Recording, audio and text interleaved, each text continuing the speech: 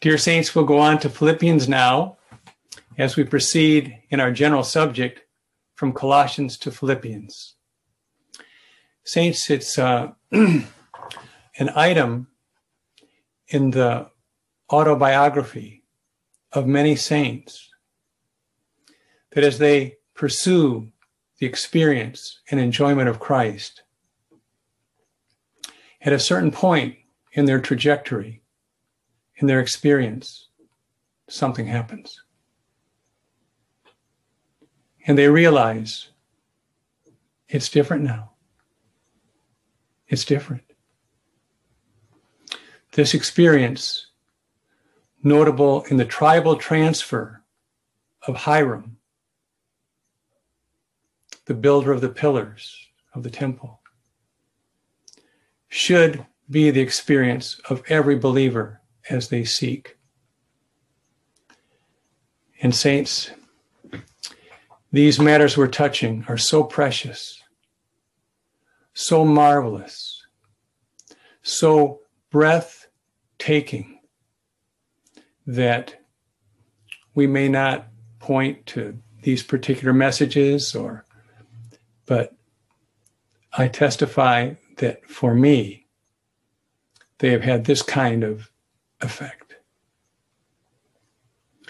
So our title is Persevering unto Unceasing Prayer for the Lord's Imminent Return, as seen in the book of Philippians. Roman numeral 1 says, jointly positioned in the heart of the divine revelation, the book of Colossians is closely related to the book of Philippians. Now, you may have noticed that in the sequence of these two messages, we didn't go in the scriptural sequence, in the order of the biblical sequence of the books.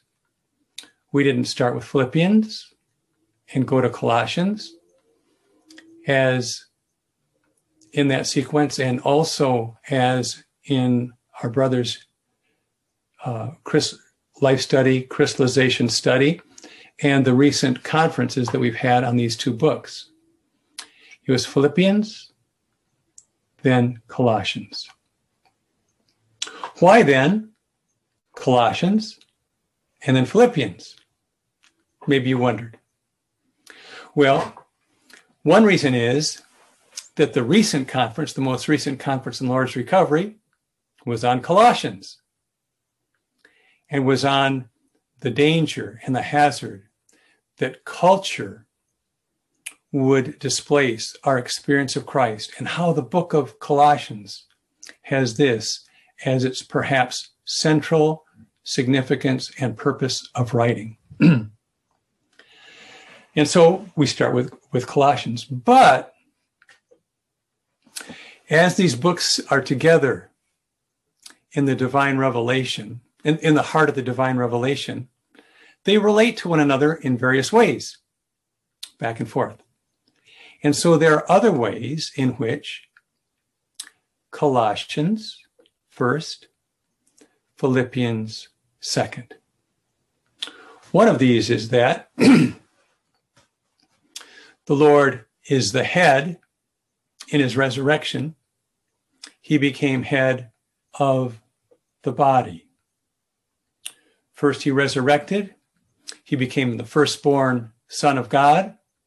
Then he regenerated all of his chosen ones to be his members and to produce the body as in his progression to be the life-giving spirit.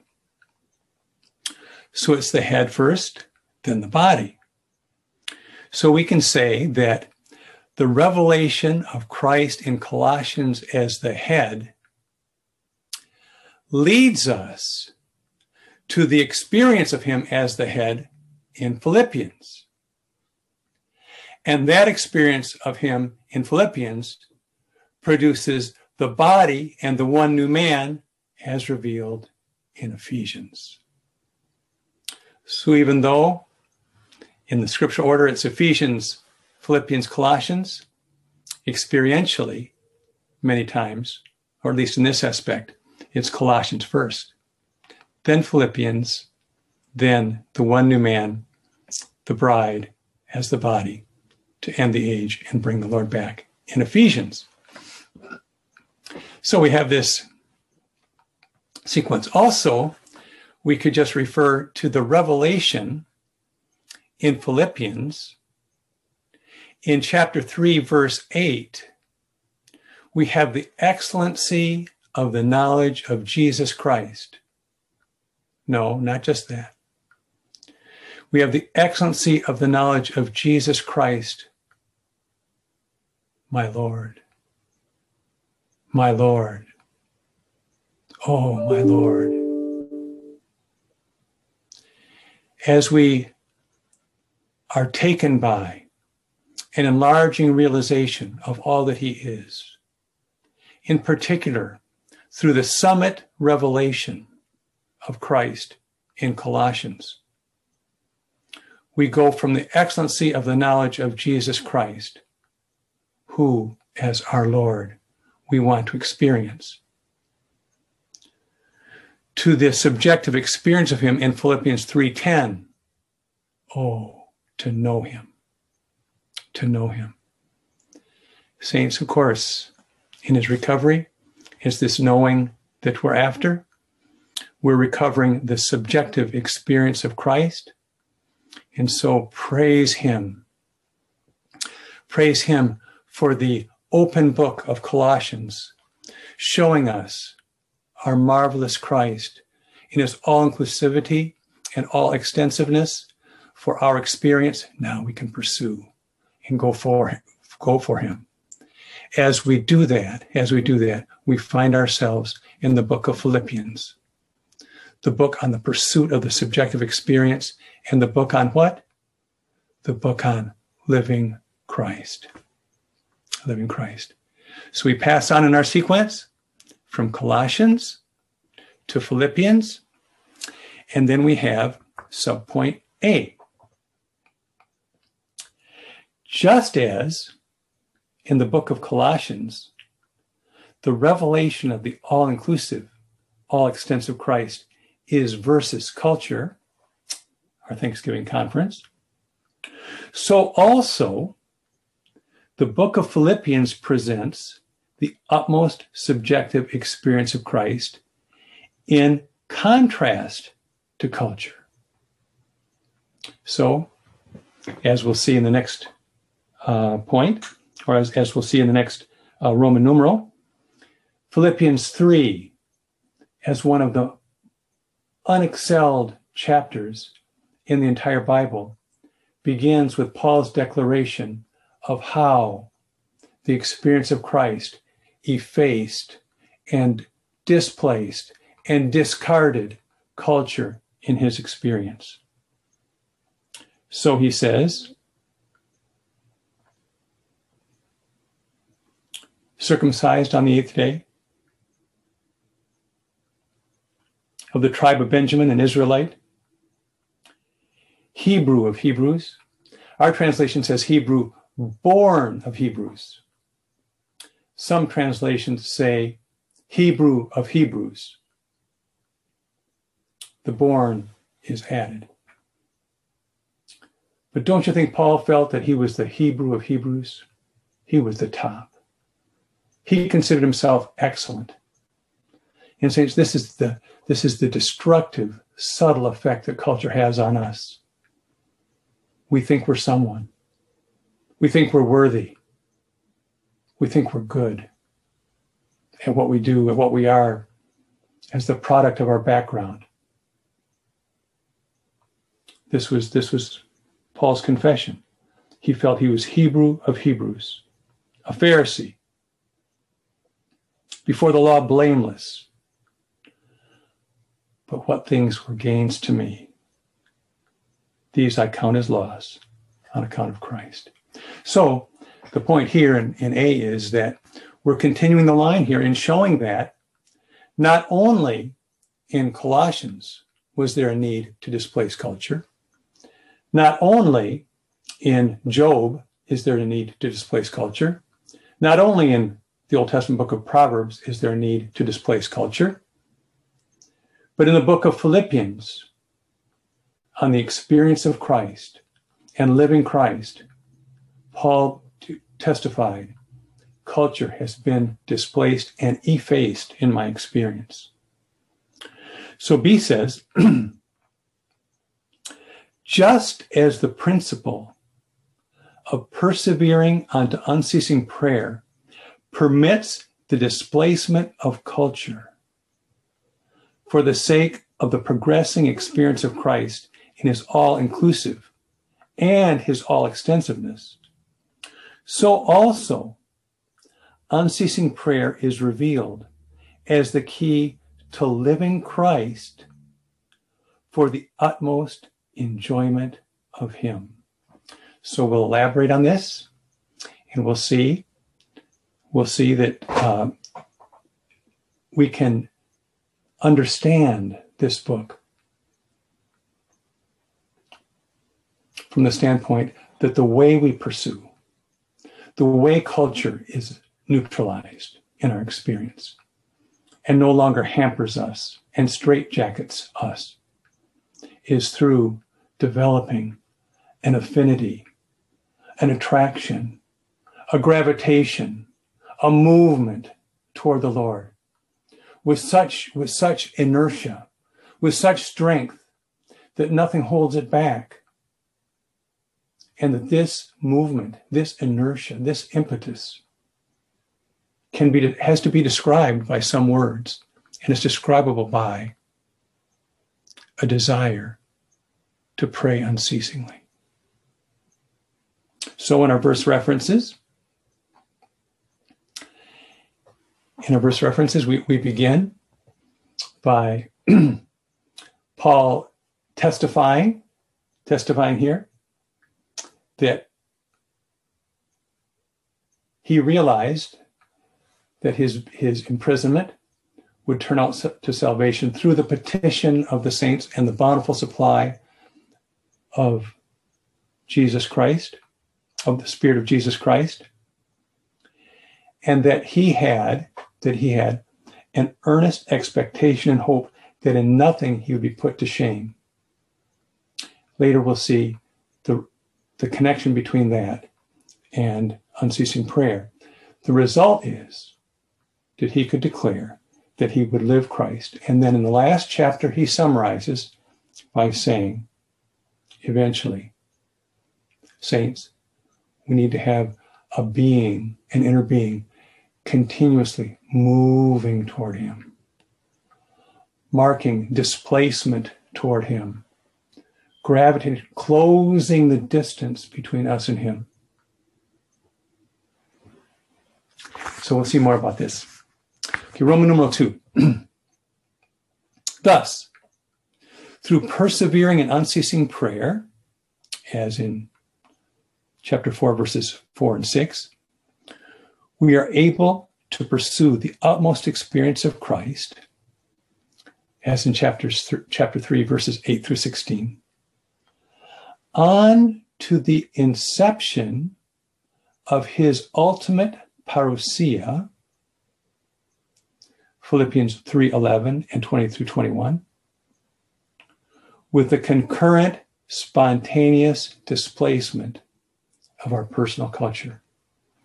So since one of our emphases in these three messages is, it's wonderful that the experience of Christ displaces culture.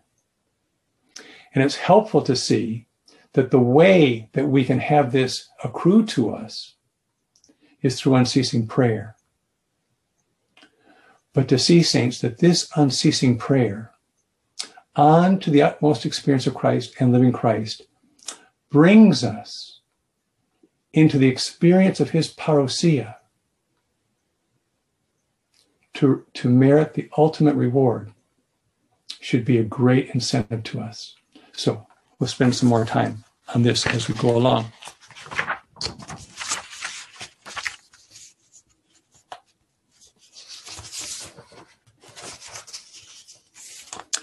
Here I'd like to also add, Saints, if I could give you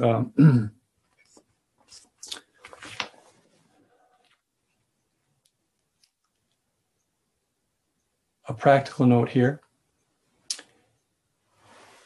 The overruling in the experience of the believer of a living of unceasing prayer is the sense that either I cannot do this or this cannot be done. Focusing on the feasibility of unceasing prayer. Do you have that question? How do I pray unceasingly in my daily living? Well, the first thing that we have to realize is that this isn't a matter of practice. And if we realize this is what we are to do, this is what we can do, and this is what we must do, then we can set about to direct our attention, our priority, our energy toward doing so. So to make this real in our experience, Brother Lee talked about the practical balance for spiritual endeavor. We realize many things related to our spiritual practice. But our brother points out that we need to bring into highlight, into focus, our need to address these things consistently in practice. So I'd like to refer to you a couple of the life study messages in the life study of Leviticus. Leviticus opens with the basic offerings, the revelation regarding the basic offerings. Then in relation to those, it gives a law of those offerings. Chapters 1 through 3, the revelation of the basic offerings. Chapters 4 through 6, those offerings are repeated with a law. In Life Study Message 25, our brother points out that this establishes a principle. Once we have the revelation related to something, we need to consider how to practice that revelation, and then practice it, he says, yes, with consistency, with dedication, with diligence. Yes, as a law.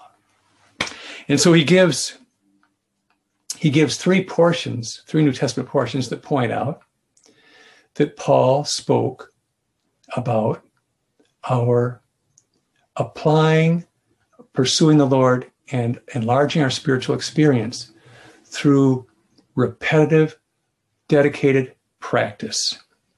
So these are 1 Corinthians 9, 26 and 27, Galatians 6, 15 and 16, and Philippians 3, 13 and 14. And we'll focus more in this message on Philippians 3, 13 and 14. But I refer you to these messages as they show Brother Lee's heart that spiritual realization, understanding, and discernment is not enough. We need to practice, apply this in our living. And thus, these three messages. Also, the solemnity and importance of our practice of the spiritual principles is in Leviticus Life Study Message number 30, pages 269 and 270. Good. Let's go on now to Roman numeral 3.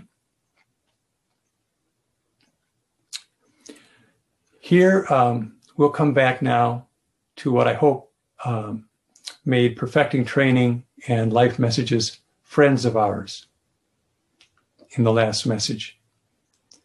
So here in particular, those portions I mentioned to you in the last message were portions in these two publications related to what it is to endeavor to pray unceasingly, what it involves, what it looks like. Now, when we do that, that is to live Christ, which is the subject of the book of Philippians, according to these excerpts. So, Roman numeral 3. Representative guidance from life messages and from perfecting training indicates that it is through our persevering unto unceasing prayer that we spontaneously live Christ. As we pursue Him in persevering prayer, we spontaneously live Christ for this utmost experience of Him. So as I read these to you, read them also and pray them. Let's practice our unceasing prayer as we pray these and let them enter into us in an atmosphere of prayer. So the first one says, this is A, in a 24-hour day, how much of the time was I living Christ? So don't you appreciate Brother Lee's example to us? This concerned him. He said, how much of the time am I living Christ? What an example to us. Philippians 1:21 says, for me to live is Christ. To live Christ, as we saw in the last message, is one of the crucial New Testament imperatives. Oh, we are to live Christ. So what does our brother say? How much of the time in a typical day am I living Christ? Have you had occasion to inquire of yourself? Maybe at the end of the day, you've lain down, you're there with your head on the pillow. Lord, how much of the day today did I live Christ? This is a precious example to us, is it not? In a 24-hour day, how much of the time was I living Christ? By praying, I would come into my spirit, bring my inner being into my spirit, and live Christ. The more I prayed, the more I would live Him. It goes on, B. Wherever you are, and whatever you are doing, pray unceasingly to contact Him within. Wherever you are, whatever you're doing, pray unceasingly to contact Him within. When this becomes, through practice, through endeavor, through living under a vision, a shining, when this becomes your way of living, you will be in spirit living Christ. This is what God wants. Further, C. As you converse with Him, open, prepared, and available, He will work in you. So, saints, we converse, hungry, absorbing, desirous, yes, available to Him. How much of the time is He available to us? And how much of the time are we available to Him? He will work in you, speaking and reacting. You and He and you will have one life and one living. This kind of life should not be occasional or accidental. Rather, keep focused on Him, conversing with Him. Then D. Instead of living ourselves, we must practice living Christ. Don't we have a hunger for this? Don't we want to not live ourselves, but live Christ? Before doing anything, you can pray, Lord, you live in me. pray in this way all day long, then there'll be a consequence. You'll build up a habit always not to live yourself, but to live Christ. We develop a habit through our practice. Point E. Let me repeat. To live Christ, to practice the one Spirit with the Lord, is by the continual and unceasing prayer. To have such a prayer life, we all must learn to watch. When you discover that there is something within you reluctant to pray, you have to fight against it. That resistance, that nonchalance, that passivity. We fight against it. F. To pray unceasingly is to pray that the Spirit within you would never be quenched. So here we have a little equation. 1 Thessalonians 5:17 plus 1 Thessalonians 5:19 equals to live Christ. 1 Thessalonians 5:17, as you know, unceasingly pray. Verse 19 says, don't quench him. Don't asphyxiate him. Don't hold him down. As we pray unceasingly, he's released. He's not quenched. We're there in vibrant co-living and interaction. And this is to live Christ, two living as one. You have to pray that this kind of breathing prayer, you have to pray this kind of breathing prayer unceasingly in order to keep you living Christ. Amen. G. If you try to live Christ without praying, you will fail. Now there's quite a statement, huh? If you try to live Christ without praying, you fail. You have some kind of asceticism, some kind of personal enrichment, some kind of polishing of persona, but you don't have living Christ. It's as you develop this life of breathing prayer that you live Christ. Otherwise, you'll fail. Don't try to live Christ, but pray. So we don't have to try to live Christ, although we realize this will be the result as we cultivate and release our life of prayer with the Lord. The result will be our living Christ. But our goal is to contact him, to absorb with him, to be joined to him, contacting him through ultra-present prayer. Then we spontaneously live Christ. H. Now, this may cause you to question something. H. If you are an accountant working on books, are any of you accountants? Do any of you have to pay very careful attention to details, to numeric details? Things have to add up. You can't miss anything. This is the life of an accountant, is it not? If you are an accountant working on your books, you have to keep praying. You have to keep praying. Don't do your accounting work by yourself.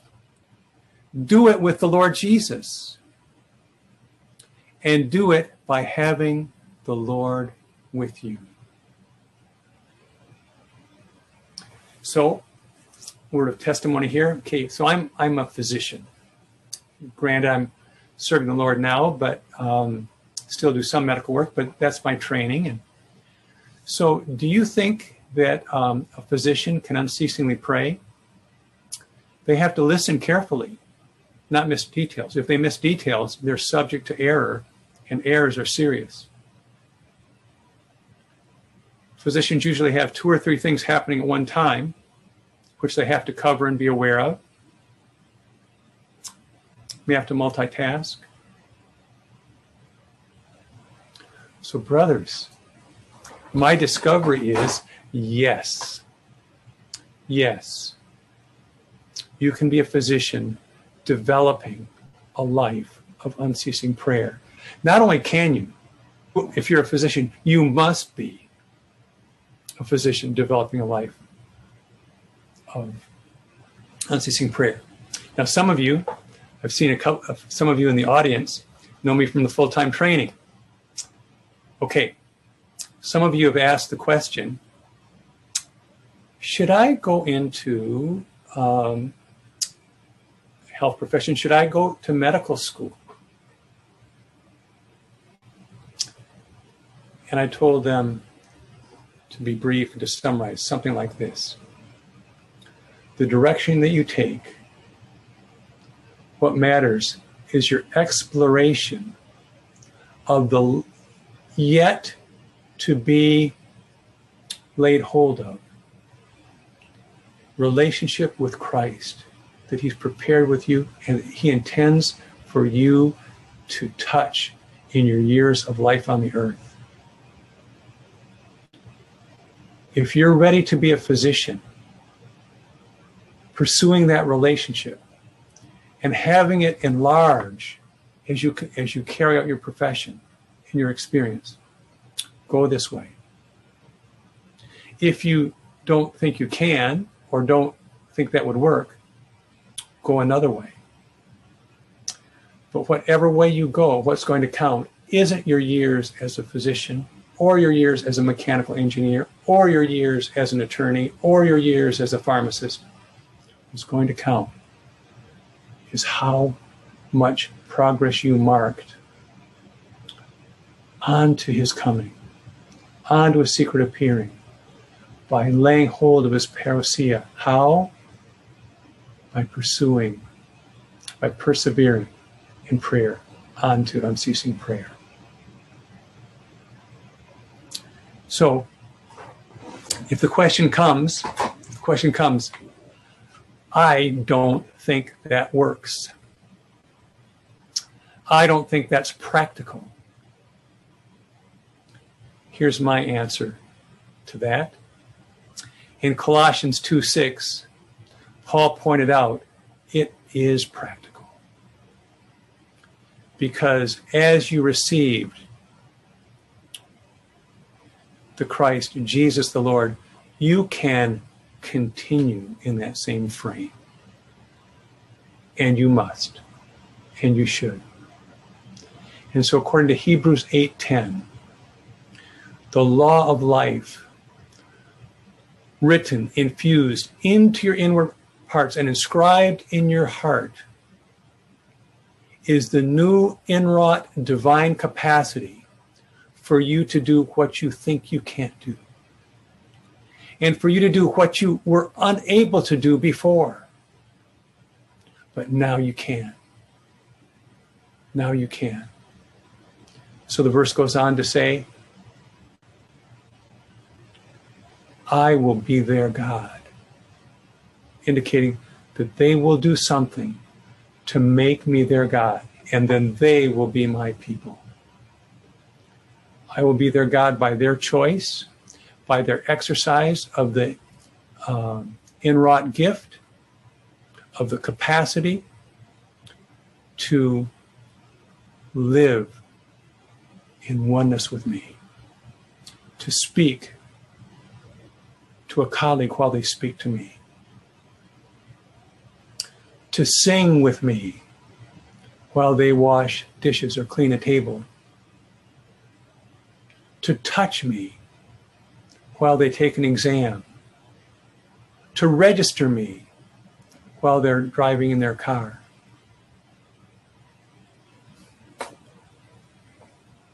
Yes, saints, we can be an accountant doing our accounting work in an atmosphere of unceasing prayer. That's the capability the inwrought law of life. Roman numeral 4. Through unceasing prayer,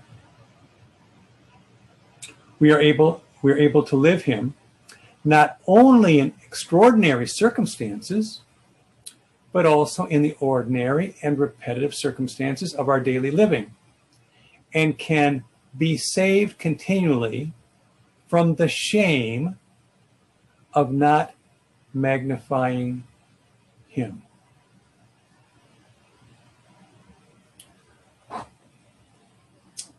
So, saints, what is the general characteristic of our accessing and our enjoyment of the influx of Christ as a person into our being, and our resourcing him and applying him? It tends to be situational and circumstantial. And so we're just like the sequence in Philippians 1 and 2. Philippians chapter 1 shows us that Paul, while he was in prison, prayed unceasingly so that he could have the earnest expectation that he in nothing would be put to shame. And he modeled for us what it's like to live Christ in an extraordinary circumstance. And many of us do draw upon the Lord in special, unusual circumstances. But then we have Philippians chapter 2, where the frame is different. The frame is our daily living. Our daily living. And here in Philippians chapter 2, we see that we can enlarge and refine our living of Christ by praying unceasingly in the detailed junctures and situations in our daily living, the small details. The things we don't remember or consider remarkable, we will remember and become remarkable when in them and with them we touch him and access him through persevering in prayer. So if I could read with you this little excerpt again from Life Messages. Because it is so easy to slip out of Christ and revert to our living in ourselves, doing things by ourselves, saying things in ourselves, or loving others by ourselves, Paul exhorts us to work out our own salvation in fear and trembling. Again, the context is in our daily living. This salvation is being saved by being wrought into and with him in the midst of the apparently unimpressive details of our daily living. We need to be saved daily, even hourly, from anything outside of Christ. We must be in fear and trembling to work out our instant salvation, lest we say a word outside of him, answer a question apart from him, or react in our feelings rather than in him. Do we ever react in our feelings? We need to be saved. And the way we're saved is through our ongoing prayer, which we carry out with a sense of fear and trembling within, that we would do something outside of him. So, saints, now we'll just make a quick review of Philippians chapters 2 through 4. And be impressed, saints, that item after item, these things are impractical. They're ethereal. They're beyond us. They're out there. We couldn't do them. But if we posed and and condition our being in the frame of continuing prayer, persevering prayer, it becomes evident. This was what the Apostle Paul was talking about. Pray and do this. Pray and do this. Unceasing prayer enables this. Unceasing prayer accomplishes this. So let's observe this. A, persevering unto unceasing prayer enables us to do all things without murmuring and reasoning. Philippians 2:14. Anyone here do all things without murmuring and reasoning? Well, as well-meaning good brothers and sisters in the Lord's recovery, there are two ways to approach this if we take it seriously. One is we can remember, oh, I shouldn't murmur. Oh, I shouldn't reason. And then maybe as I'm beginning to murmur, I catch myself, oh, shouldn't do that. I suppress it. Stop it. Don't do it. I reason, oh, what if, oh, why this, why that? I catch myself, no, don't think that way. Well, is that helpful? Yes, that's helpful. That's helpful. Is that what the Lord intends? It falls short. It's not that it's not valuable, but it falls short.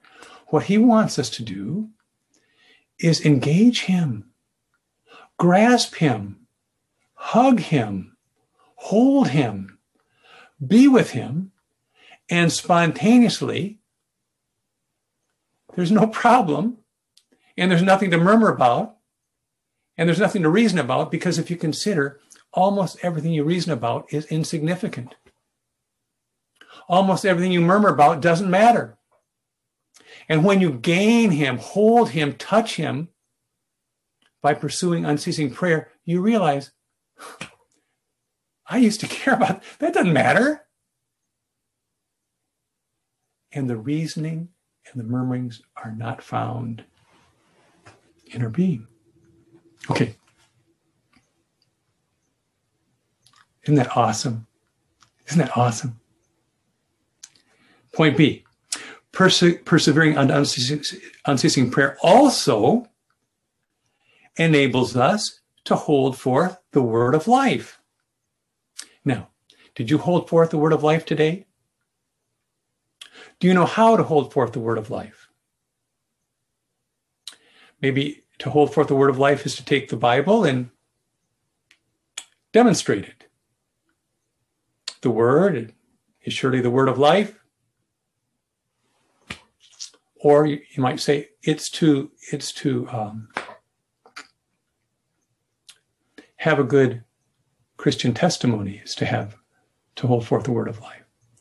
Well, according to the footnote, to hold forth the word of life, who is Christ, is for us to live him.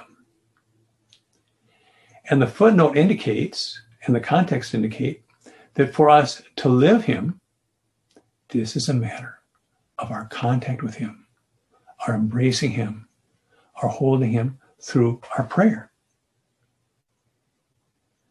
Also, please note that in Philippians 2:16, it combines living Christ and the rapture.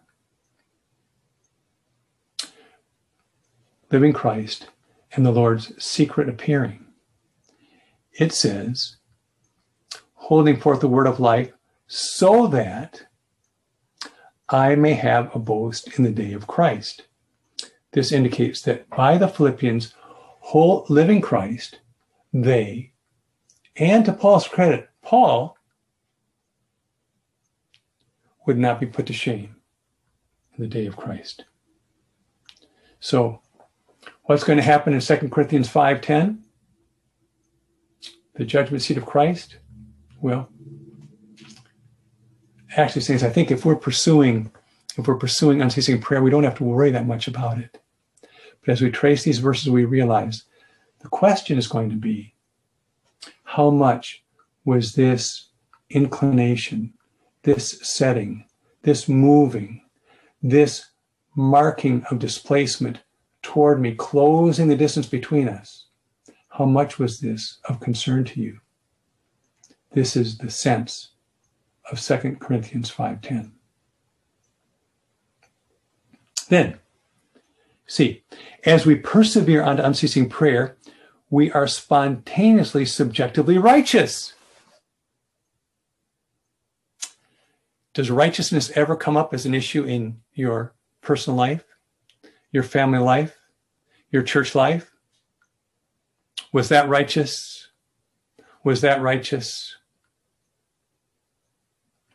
Well, Paul in Philippians 3:9 points out that the righteousness he's concerned about is the righteousness referred to in Revelation 19:7-9, the righteousnesses of the saints that prepare the wedding garment.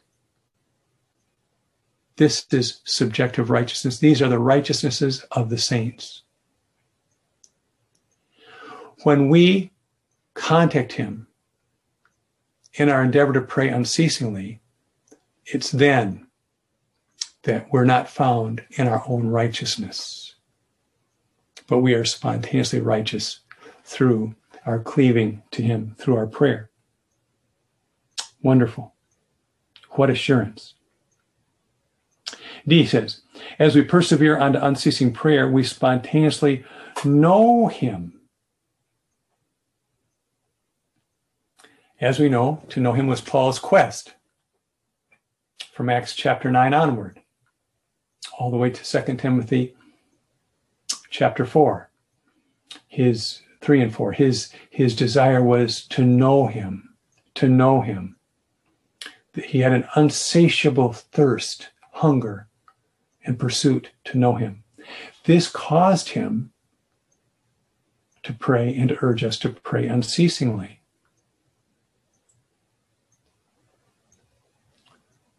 So, our prayer isn't an activity, isn't simply an action or something we do. Our prayer is our being inexorably drawn to him by his indescribable, unquantifiable attractiveness and preciousness. As this releases continuing prayer from our inner being, we know him. We know him. And he knows us. So yes, 2 Corinthians 5:10 applied to Matthew 25, when all of us are there, the prudent virgins who are raptured first, and the imprudent virgins who are raptured later, and they meet together with him in 2 Corinthians 5:10. Would you like him to say, I didn't know you? Whether he will know us then depends upon whether we want to know him now. And the way to know him now is by endeavoring, persevering unto unceasing prayer. Oh, then E. As we persevere unto unceasing prayer, we spontaneously attain to the experience of the out-resurrection from among the dead. Philippians 3:11. So that knowing in verse 10 was if perhaps I go after him, seek to know him, if perhaps by any means I might lay hold of the out-resurrection of Jesus Christ from among the dead. The special, the award, the reward resurrection.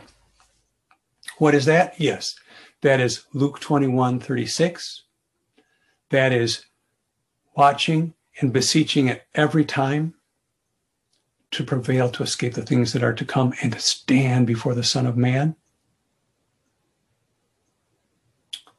This is the out-resurrection. So, as you enjoy the chapter on the out-resurrection from among the dead in the second half of the book of the Experience of Christ, you'll see that every time you exercise to pray unceasing, every time you are resurrected.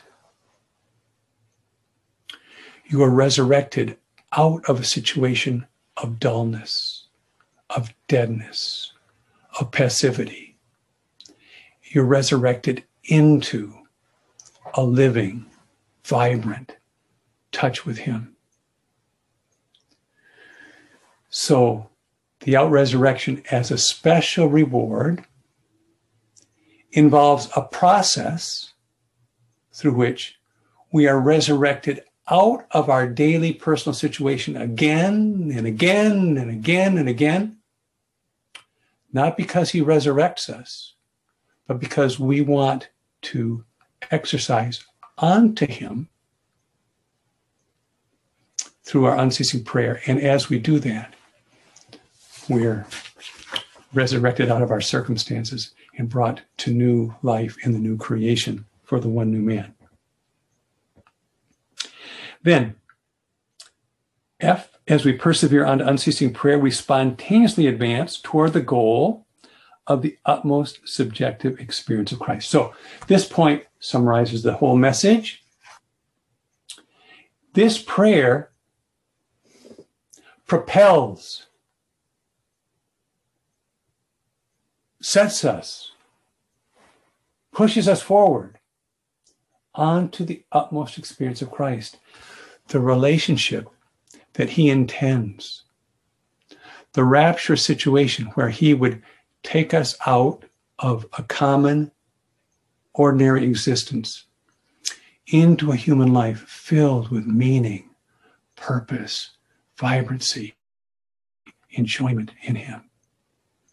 Outwardly appearing the same, inwardly absolutely different. And so unceasing prayer brings us to, we'll have a little bit more on the closing point on this, the prize of the utmost experience of Christ. Then point G, as we persevere unto unceasing prayer, we spontaneously live with Him a life of forbearance. So, dear saints, Philippians 4:5.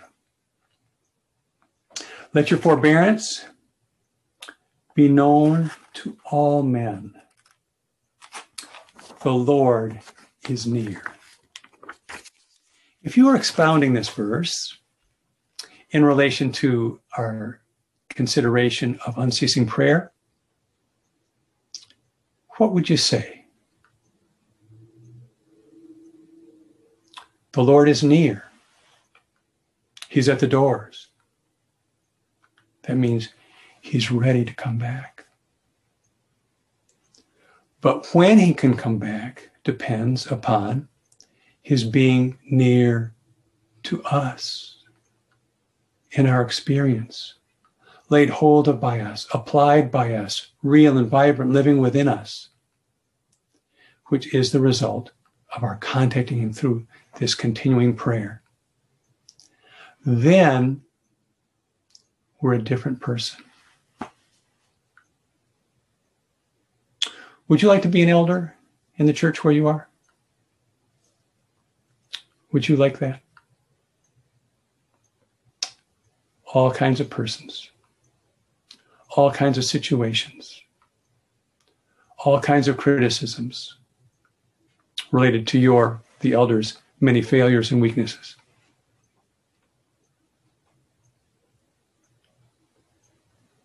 Can you forbear all the saints? Forgive everyone. Not be bothered by anyone. See nothing but the most positive and delightful aspects of everyone. And have a problem with no one.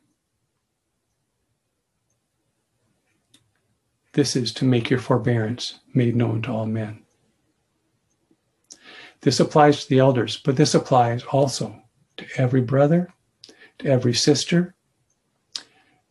There should be, dear brother and sister, there should be no one who irks you. There should be no one who annoys you. There would be no one who causes you to be impatient or to react. Furthermore, there should be no one who offends you. And there should be no one who you can't forgive. If you can't live that way, then, well, it's hard for you to be an elder or a leading one, but it's also hard for you to be rapture ready. If you're going to stand before the Son of Man, you've got to be willing to and able to forbear with all the saints, not only all the saints, with unbelievers as well, and see them as God sees them, as a treasure to him. How does this become your strength, your virtue, made known to all men?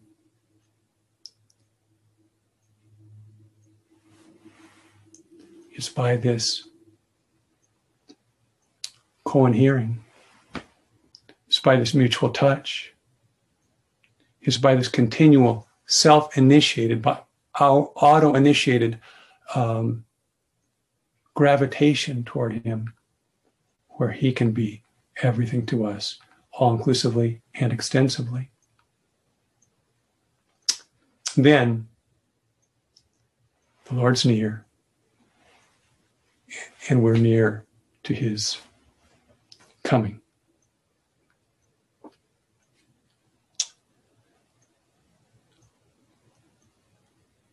So H. As we persevere unto unceasing prayer, we spontaneously converse with him in a living, safeguarded from anxiety. So we've referred here to this verse. Philippians 4:4, as you know, in everything rejoice. 4:6, in nothing be anxious, but in everything, by prayer and petition, with thanksgiving, let your requests be made known to God. A summary statement: pray unceasingly. Here, make these known to God, as you know, in the Greek, has the action-laden preposition indicating movement toward. When we pray, we move toward. When we speak to the Lord, we move toward. As we move toward him, then all the anxieties are gone, and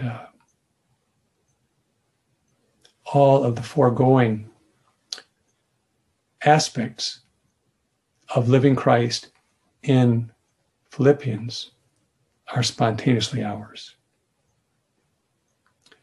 So here we have this little quote: learn to converse with him. Learn to tell the Lord, Lord, I'm not ambitious in anything except loving you. Oh, I'm not ambitious in anything except loving you. I only want you, Lord. I only love you. Whatever you want, I want. But Lord, I must tell you that regardless of how much I want it, I won't do it. I just won't do it because I can never make it. I love you, Lord. This will be a big field in which you can go, or to which you can go every day. Perfecting Training, page 222. Wonderful. Saints, our daily living is a big field in which we can be conversing with him, moving toward him. And as we do, we have a life of unceasing prayer. And annexed by us then is the relationship that the ages have shrouded in mystery, but has been prepared by those who love him, for those who love him. 1 Corinthians 2:9, accessed and becomes ours. Then point I. As we persevere on unceasing prayer, we spontaneously find ourselves empowered to do all things.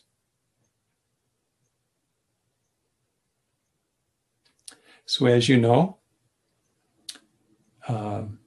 Philippians 4:12 refers to Paul having found the secret, and that secret is to abound and be abased, etc., and that he can do all things in Christ who empowers him. And so, saints, do we believe that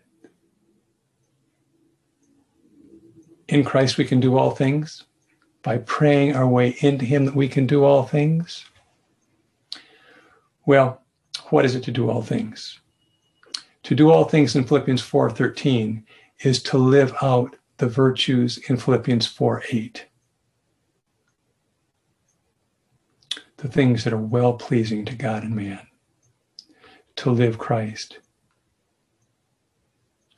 So saints, by unceasing prayer, we can live Christ and do and be what otherwise we could not do and could not be. Let's see, I'm trying to see if I'm okay on time.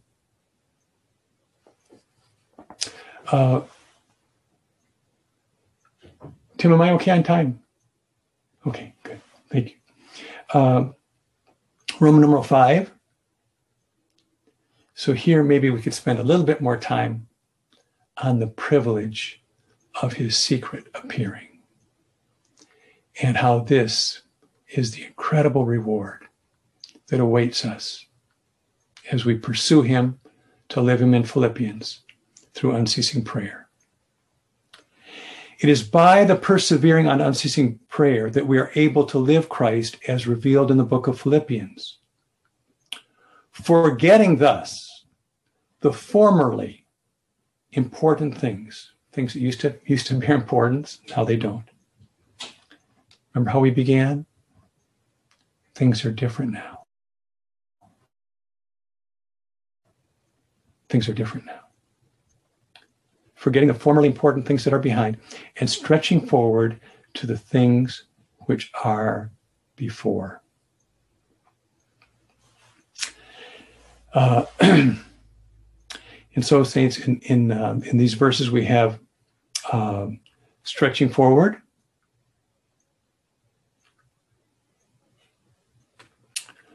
toward the goal, for the prize.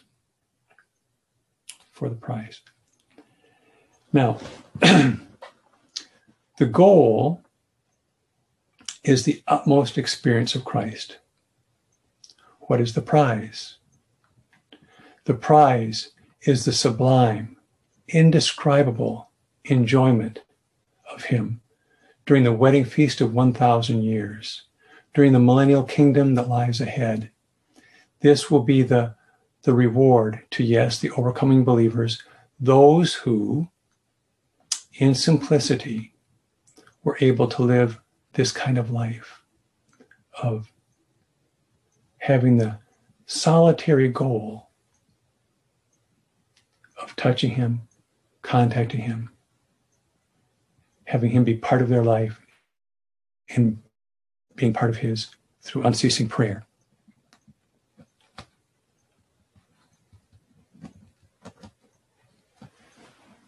Point A says, reaching the goal of the utmost experience of Christ, Philippians 3:14. That's A. B. Meriting participation in the Lord's secret appearing, the inception of the prize onto which God in Christ Jesus has called us upward. So Philippians 3:14 here says, to which God in Christ, Jesus, has called me upward. This is the heavenly calling, the prize, the goal. We're called upward for this. This indicates that we do ourselves a disservice, perhaps, if we consider that this goal, the utmost experience of Christ in the millennial kingdom, just stretches out for 1,000 years after the end of this age. But we have to realize that it has another portion. It has a pre-portion that only his particular lovers will experience. During those 1,000 years,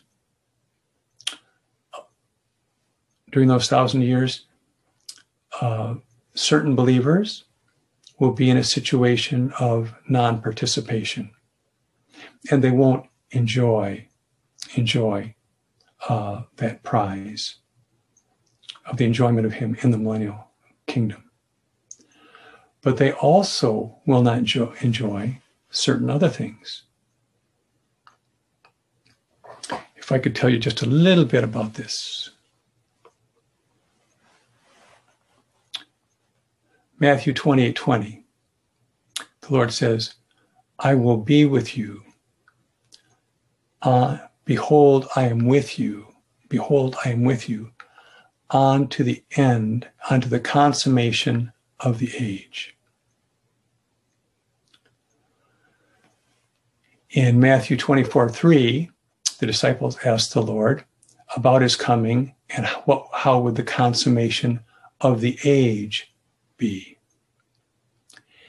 In his answer, the Lord pointed out that the consummation of the age would be the final 3.5 years of this age, the years of the Great Tribulation. So back to Matthew 28:20, for him to be with us unto the consummation of the age means that he would be with us unto the beginning of the Great Tribulation. What begins the Great Tribulation? According to Revelation chapter 12, the Great Tribulation begins when there are sufficient numbers who have pursued him with all their heart to the degree that they're ready to be raptured. Luke 21:36. Then they're raptured to the heavens. A unique experience that most human beings will not have. Upon arriving there, they will be instrumental to the casting of Satan down to the earth. Another marvelous experience of theirs. Meanwhile, they will stand face to face with the Son of Man. The bridegroom who is waiting for his bride. You recall the hymn which says, "Oh, what an hour sweet, when bride and bridegroom meet." Would you like to have that experience? Do you realize that most believers will not have that experience? That experience doesn't begin in the 1,000 years. That experience begins when, as in Luke 21:36, the believers are raptured to the throne to stand before him, and bride and bridegroom meet. And then spend who knows exactly how much time in the now begun parousia, where you're just there with him. And others never will know what that's like. For a period of time, then you move with him to the clouds, to the air, and you witness the rapture of the majority of the believers. in 1 Thessalonians chapter 4. You witness it. And you know, and they know, what's about to happen is you're all going to have audience with the Lord. And it's as if you were all going to take a test, except you know you passed, and they know they didn't. What a joy. And then you hear those words, well done, enter in. Saints, do you want these experiences? Are they worthy? Are they worthy of reorganizing and reorienting your thoughts, your priorities, what counts to you? Well, of course they are. So in Philippians chapter 3, twice it tells us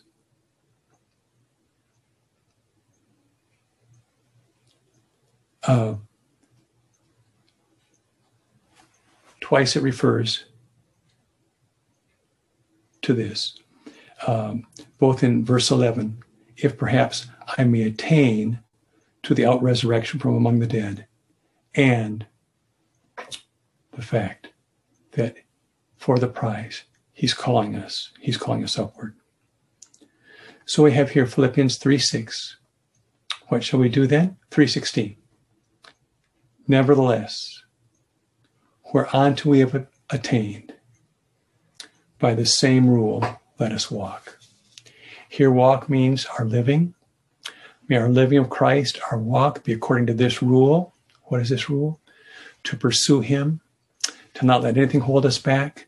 And the way to pursue him, the key to living Christ, is to live him through unceasing prayer. So, this is unceasing prayer, effacing culture in Philippians. And tomorrow we'll go on to see the corresponding experience in the reality of Jesus.